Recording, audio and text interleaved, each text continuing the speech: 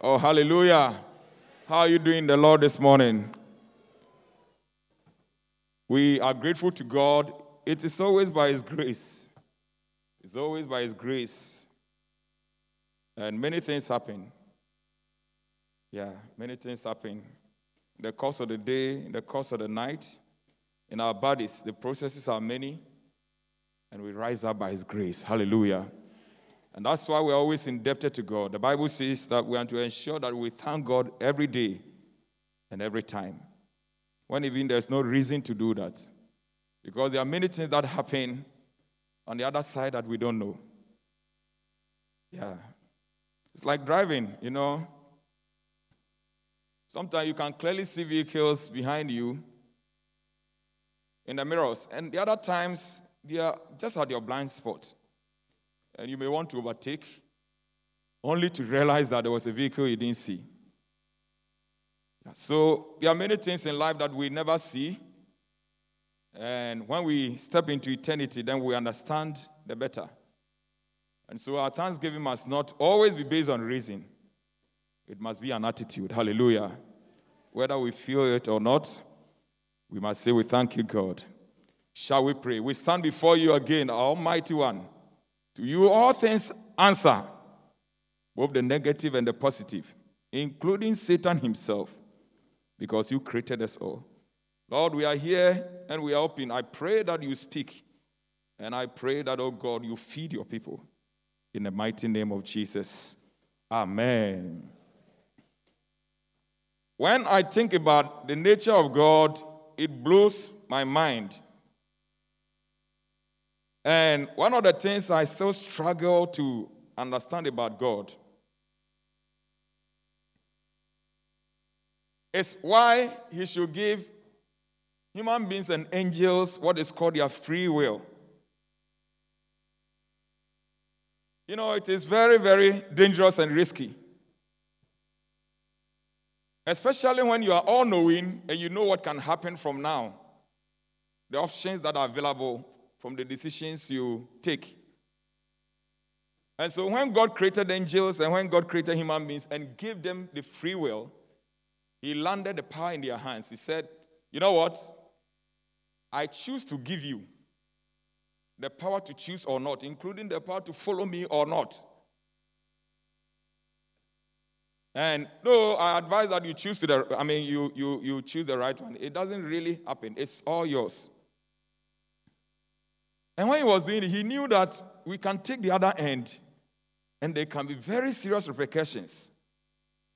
Like Lucifer took the other end, and up to now, the whole world is in the process of solving that problem, bringing it back.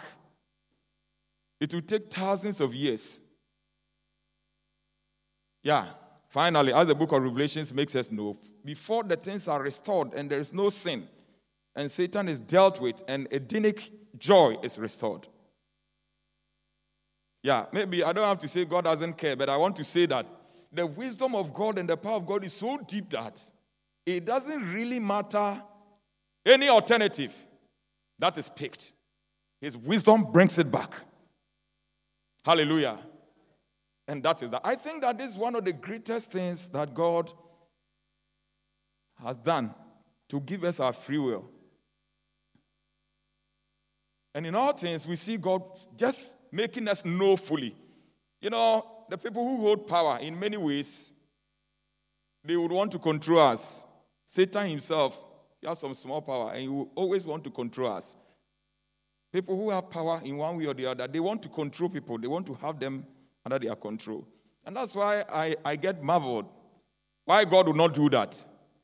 But He wants to liberate us. He wants us to know. He wants us to be okay and make evolutionary decision, our own will, that I choose to love you. I choose to do this.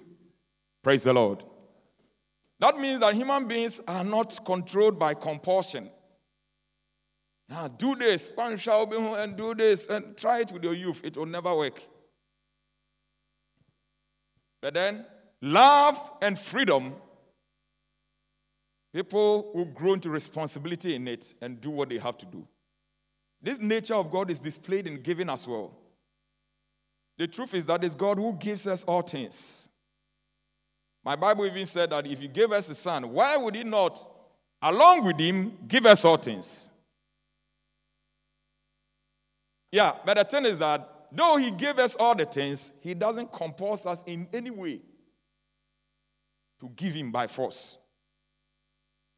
He would always want us to have the freedom. He would always want us to respect us and say that I just wanted to check how far you understood me and how this relationship has gone to.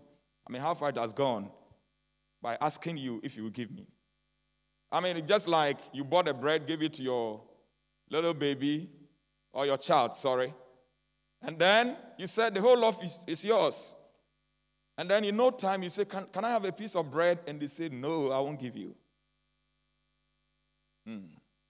God is a mother who is saying, oh, have the loaf. It doesn't really matter. Whether you decide to give me or not, it doesn't really matter. But I just wanted to check whether you understand me enough. And when we come to Genesis 22, we see God running that test with Abraham. After all the works, the sacrifices, all the things, the D-Day comes. When God goes this way, Abraham, I want you to sacrifice your son for me. He said that I'm talking about the son you love. I mean Ishmael. So he said, in case, Abraham, you wanted to give me anything, no, that's not it. I'm talking about more, something that is dearer to your heart. And God went all the way and then spotted the most treasured of all the things in the life of Abraham. And then when God laid his hand on Isaac, Abraham felt it. This happened in the night, according to my Bible.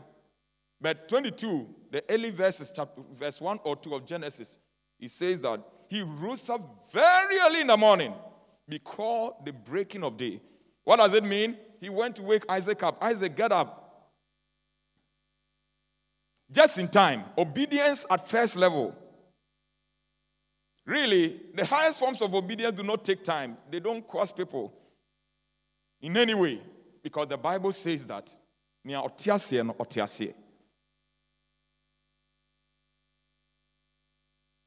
So, that is what happened. Early in the morning, the Bible said that he got up and took his dearest of the dearest, went all the way on Mount Moriah, later to become where Jesus died, according to the sources. And I just can picture God looking at Abraham. Let's see what he would do. And Abraham getting up, walking all the way, and all the things that will go through a man's mind. Is Isaac really going to die? How long did it take me to get him? So what is the future without Isaac? But God has said that he's going to bless me. So what is this? Really, I've never seen this side of God. To cause me to kill. But they mounted, he went up the mountain all the way, and his son would not keep quiet. Daddy, what are we going to use to sacrifice? And daddy this, and daddy that. And they finally get there. He gets the altar prepared. He binds the boy. He puts it on it. And then he takes, the sword, as it were. And just when he was just about doing, God said, hey, Abraham, stay your hand. Don't do it. It's only a test. Anyway, I made an arrangement. Look, that's the ram. The ram. I brought it. He looked there and it was in the ticket. The Bible says that God had made a provision for himself. God had made a provision for himself. Then God said, Abraham, you know what? Now I know. So in blessing, I will bless you. He's talking about a blessing of a mountain, a blessing that stands out among many blessings. He said, in blessings, I will bless you. That's when God said that your descendant, blah, blah, blah, blah. They will outnumber the stars. They will outnumber, blah, blah, blah. God said, Abraham, now you are past. And things begin to happen in a different way in the life of Abraham. So that's that. God only checking on the friendship. And when you read the Bible, now I will take you, I feel in my spirit that I don't even have to mention topics and those things. But I want to just paint a picture. It's a reflection I'm doing with you today. And I am trying to let you understand the mind of God, the behavior of God on these things. And then after that, I'll go out of your way. And so maybe I'll let us go through the scriptures a bit, just a bit. Let's begin from the book of Luke, Luke chapter 16. Luke chapter 16. And then maybe we will do verse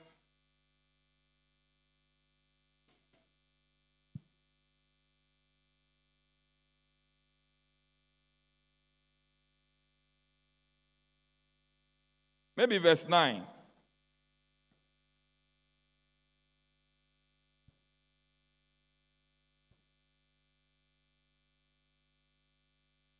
Verse 9. I tell you, use worldly wealth. The adjective there is worldly. Use worldly wealth to gain friends for yourselves, so that when it is gone, you will be welcomed into eternal dwellings. I tell you, that's Jesus talking. Jesus gave a parable, and he was just wanting to teach a lesson. But now he has finished with the parable, and now he has come to the application. And so he says that, I tell you the truth, use worldly wealth to gain friends for yourselves, so that when it is gone, you will be welcomed into eternal dwellings. Number one, Jesus makes us know that wealth has only worldly relevance of a kind. And it resonates with the word of God, because when you come to scriptures like 1 Timothy chapter 6, I think verse 6 or so, or verse 10, he says that, for we brought nothing into this world, and we can take nothing away out of it. And he said that, so godliness with contentment is a great gain. But the point is that nobody can really bring anything to this world. Like you came with your phone. Then the midwives realize, oh, this guy came with his phone. Or when you are going, you manage to go with your spectacle. No, it doesn't happen that way. So when he says that worldly wealth, he wants to say that it is probably of relevance now. You get so much of it or you don't have it, and then you leave it behind. And then he also says that use this thing that is relevant only in this time period to gain friends. I will explain more about that one, to gain friends. He's talking about sharing. He's talking about meeting needs. He's talking about connecting with other people. And then he moves on to say that, so that when it is gone, he's talking about the fleeting nature, or there's a word I'm trying to get, of money. Money, in some ways, has wings. And whether we like it or not, they don't stay in our hands forever. The notes keep changing. I have a story that my mother-in-law was trying to write. It was about a missing coin. The missing coin got into the writer's attention when somebody gave it as a change. And then he also sent it, and then the missing coin was used to do this, and it went to Sister Abner, and then it went here, then it was sent to the bank. Later it was taken to the treasury, then it came out. So who owns that coin? Nobody. It's in circulation, it's moving around. Yeah, that's how money is. Today is with you, the next day is gone, other notes come and go. The value is what you are checking. But the value itself too, it keeps going up and down. Sometimes it may go so down, and if you are not careful, you have BP cry. But he's saying that, so that when it is gone, you will be welcomed into eternal dwellings. He may either be saying that so that when it is no longer of relevance and you are passed on, because the Bible says that God has planted eternity in the heart of man. It means that we will live forever. It means that we will not be extinguished. There's never going to be a time that you will not be existing. God created you. It's part of the packages God gave us. That like him and like the angels, we should also live forever. Yeah, but at a point in time, based on your decisions to follow Christ and what you do, you may end up, moving on the rest of your life, either in damnation or with God. But the point is that when the time has passed, and probably money is not of relevance again, and you have done what the Bible is talking about, you will be welcome into eternal dwellings. Eternal dwelling, you'll be welcome into heaven. Then verse 10, whoever can be trusted with very little can also be trusted with much. And whoever is dishonest with very little will also be dishonest with much. So if you have not been trustworthy in handling worldly wealth, then who will trust you with true riches? So money is actually not part of the true riches altogether. It doesn't mean it's not good, but it's like when I was young in class 1, I had a shoe. It helped me a lot, but when I moved on, now I don't even remember the color of that shoe because it has served its purpose. I journey on, but I don't need it again. We will journey on into eternity. We will not need money again. That's the picture. But he's saying that in your total journey of life,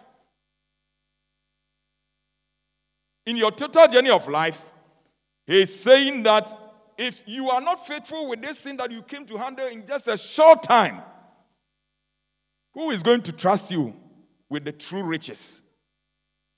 Anyway, just for information, there are about 7 things in life that are more important than money, or that are worthy than money, or I don't know, that are, some of them are salvation, life, peace, the anointing, and so many of them, which we'll look at one day. But I think my point is clear enough about the picture the Bible is painting about money here. So the Bible is actually letting us understand and placing where money really belongs.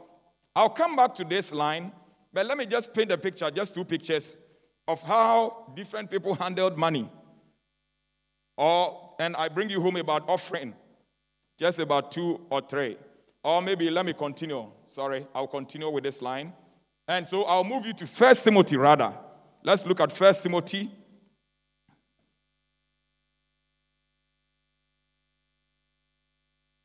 Chapter 6, verse 17. And this Apostle Paul, an old apostle, talking to Pastor Timothy that he had put in charge of the church. And he's telling him that make sure that in a church they are all together, but they are different groups.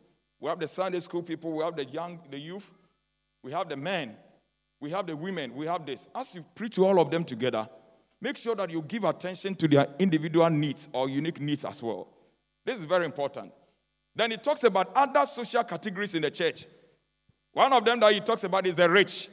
Later he will talk about the poor. Later he will talk about slaves. Later he will talk about masters and how they are all to live their lives. But he says this to rich people. 1 Timothy 6:17. Command those who are rich in this present world. Command those who are rich in this present world not to be arrogant, not to put their hope in wealth, which is uncertain, but to put their hope in God, who richly provides us with everything for our enjoyment. Command them to do good, to be rich in good deeds, and to be generous and be willing to share. In this way, they will lay up treasure for themselves as a firm foundation for the coming age, so that they may take hold of the life that is truly life. Let me read it again. Command those who are rich in this present world not to be arrogant, not to put their hope in wealth, which is so uncertain, but to put their hope in God, who richly provides us with everything for our enjoyment. And then command them to do good, to be rich in good deeds, and to be generous and be willing to share. For in this way, they will lay up treasure for themselves as a firm foundation for the coming age, so that they may take hold of the life that is truly life. Don't worry too much about the word command. It means teach them. Yeah, teach them. And his charge was not that he would command such important people in the church or people of God. The language of Apostle Paul to young Timothy is that treat the older people with a lot of respect. And that is that. But he's saying that teach everybody who in one way or the other, by the grace of God, has become rich in this present world. Rich means you have more of it. To be rich in knowledge means you have more knowledge. To be rich in money means that you have more money. Here he's talking about money. And so, though he says that, though I've given you the picture that the Bible gives the indication that God created us before he created the world and even appointed us unto good works, there is a time that he makes us enter the physical world. And when we enter the physical world, some things are very relevant for our work here. One of them is money. So he said that tell those people who, by the grace of God, have been able to get a lot of money in this present world. Teach them. Don't let them go untaught. And teach them. Teach them not to be arrogant, but rather let them put their hope, to put their hope in wealth, which is so uncertain. He says that, tell them that, fine, it's good to be rich and all that, but if you put your hope in money, because I didn't enjoy, it's just like the, today is here, the next day is here, COVID-19 comes in and the figures go shh, and your heart. They tell us this is a very, very, good investment to do. You do it and the factors have changed. And so you are here, the next day you are here. Something is good just for a moment. Another thing comes to turn it all around. So the right biblical teaching is that, yes, it's good, but teach them about it. Tell them that where they put their hope is very important. And money is only transitory. It is fleeting, and then it is also uncertain. That is the word, uncertain. But rather, God is permanent. I remember when I was a pastor in the north, I was praying one dawn at a school, a primary school just somewhere. And the Lord began to speak to me. He said, Kojo, do you know that I'm the unchanging one? Of all the things you see, all the things you see are speedily passing. Shame. But they are running that way in the eyes, in the presence of somebody who is permanent. And I'm the one. If you want to stay, rely on me. Praise the Lord. The Bible says even heaven and earth will pass away. So many things pass, and money is one of them. And I only pray this dawn, I pray that the Spirit of God will only, that's why I'm not worrying myself with going with the things I've written. But I'm only trying to allow him that he himself will minister. This is very important. So maybe back to whatever I was saying. Let them know that it's uncertain. And it will not be wise to put your hope in what is not certain. Rather, let them put their hope in the source. Let their hope be the man. Their hope is not in a thing called money, which eventually is determined by somebody. But in a man, the Christian's hope is in a being, a man, the unchanging one, the Almighty One, the one who created us. So he said that let them rather put their hope in God, who richly provides us everything for our enjoyment, including money. So really, it must shift to God. Really, it must shift to God. Really, it must shift to God. And so when it shifts to God, we come back to Genesis 22. God is saying that Abraham, now this is the test. I want to know whether it's this Isaac who can be compared with money, or it's me. And so I'm here and Isaac is there. Let's see the one you pick. And then Abraham moves quickly. He wants to go. He's saying, oh, God, it's you, no matter what. And then eventually he passes the test. I'll leave you very soon, but if I'm to come back to what I read, to 1 Timothy 6:17, let them put their hope in God who richly provides us everything for our enjoyment. God is good. And when I read the Bible, I just cannot. You follow people like Ahab and all what they are doing, how God is not happy with them. God sends a man of God, go talk to Ahab. The man of God talks to Ahab. And Ahab will say, oh, God. And he begins to pray, oh, God, I'm very sorry. And God said, turn back and go and speak to Ahab. See what Ahab is doing. If you read the Bible, he tells the man of God, see what Ahab is doing. Look at how beautiful what Ahab is doing is. Tell him that whatever I said will not come to pass, at least not in his time.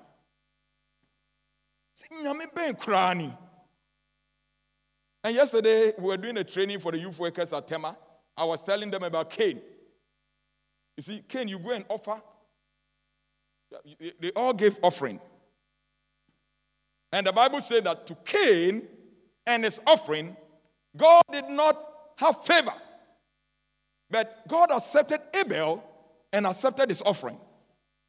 So really, it was not about the offering they brought. So the Sunday school teachers lied that Abel brought into Sapro and those things. It's not true. And some people say that as for Abel, the Bible says that his portion was fat lambs, the firstborn. And then for Cain, the Bible says he brought some offering. Then I told them that some. Who said some is bad? Some is used for the things you cannot count. So he brought some rice, some maize. We can say some maize and we mean a whole place full of maize. And it's some maize. So what are you talking about? But the Bible said that on Cain and then his offering, God did not have favor. He did not accept. But when you begin to read, I'm now talking from Genesis chapter 4, verse 1 to 12, but as you go down, you see why God didn't accept Cain. Took time and planned. Took his brother to the bush where nobody can save him and killed him. And normally when people kill people and they see the blood, they say, what did I do? This one, he killed him. And after that, God said, what have you done? Where's your brother? Then he talked to God. Am I my brother's keeper? So you see the heart of Cain. That is why God didn't accept him. You understand? That is the heart of Cain. But the reason why I brought Cain in is that how God dealt with this rebellious Cain. He said, Cain, why are you angry? When his offering was not accepted and he vented this, he was talking and God said, Cain, why are you angry? If you do the right thing, will you not be accepted? That is Cain. I just want you to do the right thing. Repent, and I will accept you. It's not a permanent no. Don't you understand? It's just a change. And Cain, notice that sin is crouching at your door. It wants to destroy you, but don't allow it. Master it. Cain didn't mind. And later, the sin master, he has started engineering jealousy and how his brother was outshining him and how to do away with him. And then he processed it all the way and made it happen. So though God warned him about this in the process, he didn't listen. And it happened. But I'm talking about the man. And look at his attitude even towards the vilest offender. Is that not it? He says that if you do the right thing, will you not be accepted? Cain, just understand. Everybody here, listen. The man is the permanent one. Every other thing is passing. Listen, at the end of the day, human beings will live eternally. I told you so because God has planted eternity in the heart of man. Ecclesiastes 3. And the man, the Almighty One, will also live eternally. But the question is, are you going to be eternally with him or not? Yeah. Money will be gone. Long time ago, money will not give account, actually. Our clothes will not give account. They would have gone because they only were part of the journey. At the end of the day, we will remain. But where will it be? Well, because of time, he said that let them put their hope in God, who richly provides us everything for our enjoyment. He is good. And even when we have sinned, he is still there for us. God is just good. And if you are here, I want to tell you on the authority of the word of God that there is room at the cross. The man's heart is bleeding. God loved us. He loves you, and he will never give up on you. Praise the Lord. You have to come home. You have to come home. Your home is God. But verse 18, command them to do good. To do good. If money is not going to follow them to eternity, then what is the smartest way to use money? That's what the Bible is talking about. Teach them that this thing cannot go there, but they can smartly make investment with this thing. And so he says that teach them to do good, to be rich in goodies. He's bringing other people in. And to be generous and willing to share. In this way, they will lay up treasure for themselves as a firm foundation for the coming age.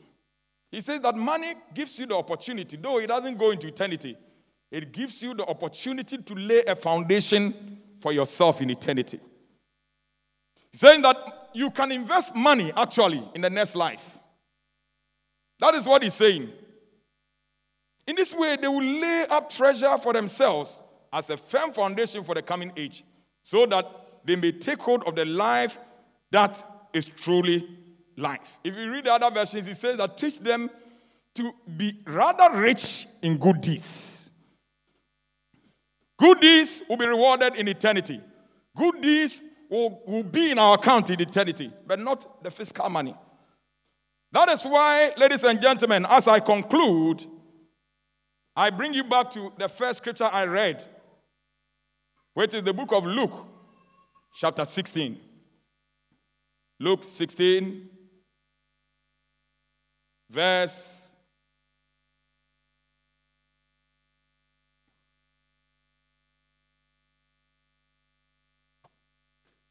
9.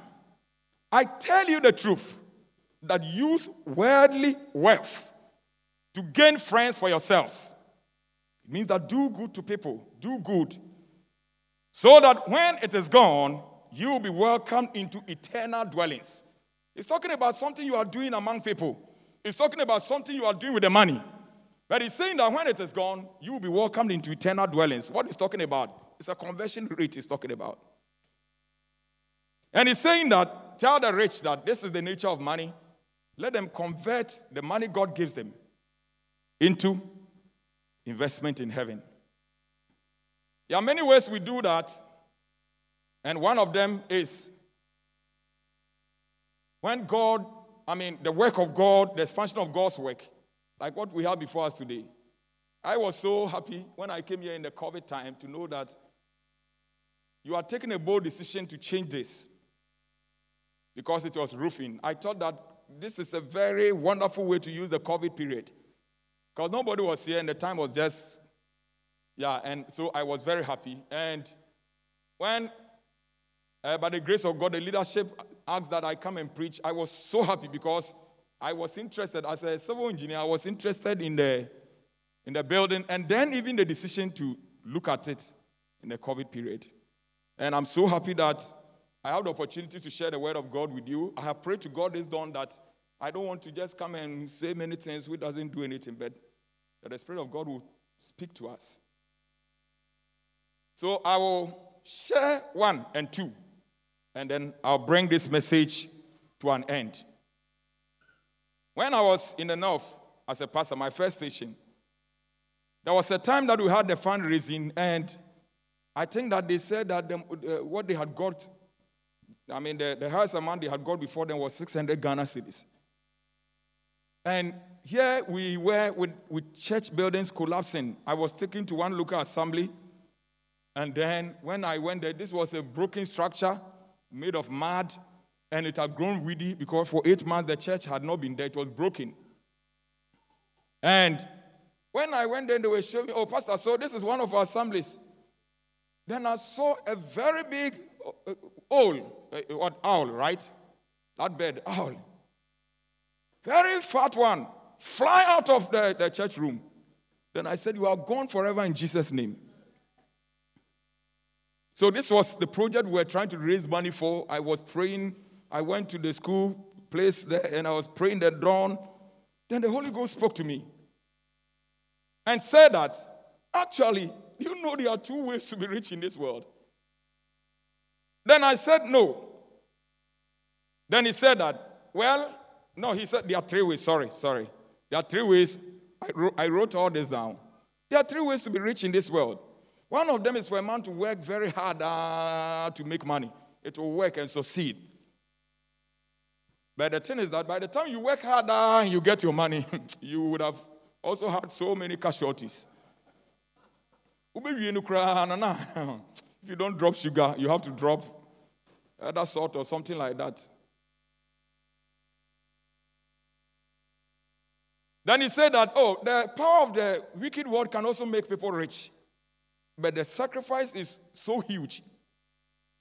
Normally, you pay for it with your soul, which is the most important thing. The Bible says, for what will it profit a man if he gains the whole world and loses his soul? What does it mean? Put the soul on a balance and the whole world on the other side. Your soul will weigh more. That's why Sakawa doesn't make sense. So the devil can help you, is there. Very soon you'll be rich all over the place. But you pay heavily. At the end of the day, but God was telling me that the third source is myself, the creator. The one who said the silver is mine and the gold is mine, says the Lord. Praise the Lord. And I am able to make men rich. It's my will to make men rich. Then the conversation progressed. You know, there are very few rich people in the world. Wealthy people, I mean. I said, yes. So because being rich is not easy. Being rich is not easy, but I have the shortcut to make people wealthy. And so as you go to the fundraising, tell them that if I'm trusted, I am able to make men wealthy. And this is my will for my people. And so I told God that, God, this thing you have said, let me see it in the Bible before 9 o'clock and we go and start the church. So I was looking very hard to turn the Bible here and there. The Holy Ghost took me to Isaiah chapter 45, verse 3. Isaiah 45, verse 3. And my experience with this text will never leave me. He said that he was talking about Cyrus, somebody who was not even a believer that God had found, and God was going to use him for his will. He said that, I will give you hidden treasures, riches stored in secret places, so that you may know that I am the Lord, the God of Israel, who summons you by name. I will give you. God said the reason why many people are not worthy is that, and not from Sah. These riches are hidden. They are in secret places. You will need the keys. You will need the shortcut. And as the conversation progressed, God was telling me many things about how the shortcut he provides. He brought me to the book of Matthew, where there was the time for Jesus to pay the tax, and they came after him. And Jesus asked Peter, and he said, go and throw the net, that you are going to catch a fish, open the opaculum, and then you are going to find a piece of gold. Go sell it and pay. Very simple, as if it's all planned. Go throw the net, do it this way, then it works. Then I remembered when we were young, some man who came to give a testimony at a convention. He said he had suffered enough in life. The Holy Ghost said, go and try carrots. Try carrot. Go and plant carrots. That was the secret of his sources. Jim Lyon said God told him to go into waste management. So when we are saying that that day, the Lord was telling me that I provide shortcut to riches indeed. This shortcut may be, number one, people that I may bring my people to have a contact and it will change their lives. Like Esther's contact with Mordecai. And then ideas, heavenly ideas. Do this, try this. No, it's not wise to be in this at this time. Can you consider this? Those ideas from God. And then the other ones are information that the Lord will let you see and other things like that. And I remember that when I was sharing this in church, for the first time, one woman, she wept from the back, weeping. Those days, I want to give 10 million. It didn't make sense. Weeping to the front, other people gave. I didn't know my church. So when we finished by then, we had 75 million. We were on top cry. Hey, the Lord had come in. So, I believe that the Lord has finished using me to speak to us this morning. The word is clear. He's calling you to show your love to him by this. Give because you love him. Give because you know where to put your hope. And give because you are his child. And he gave you all things. And he's asking you back. May the Lord bless you in the name of Jesus. Amen.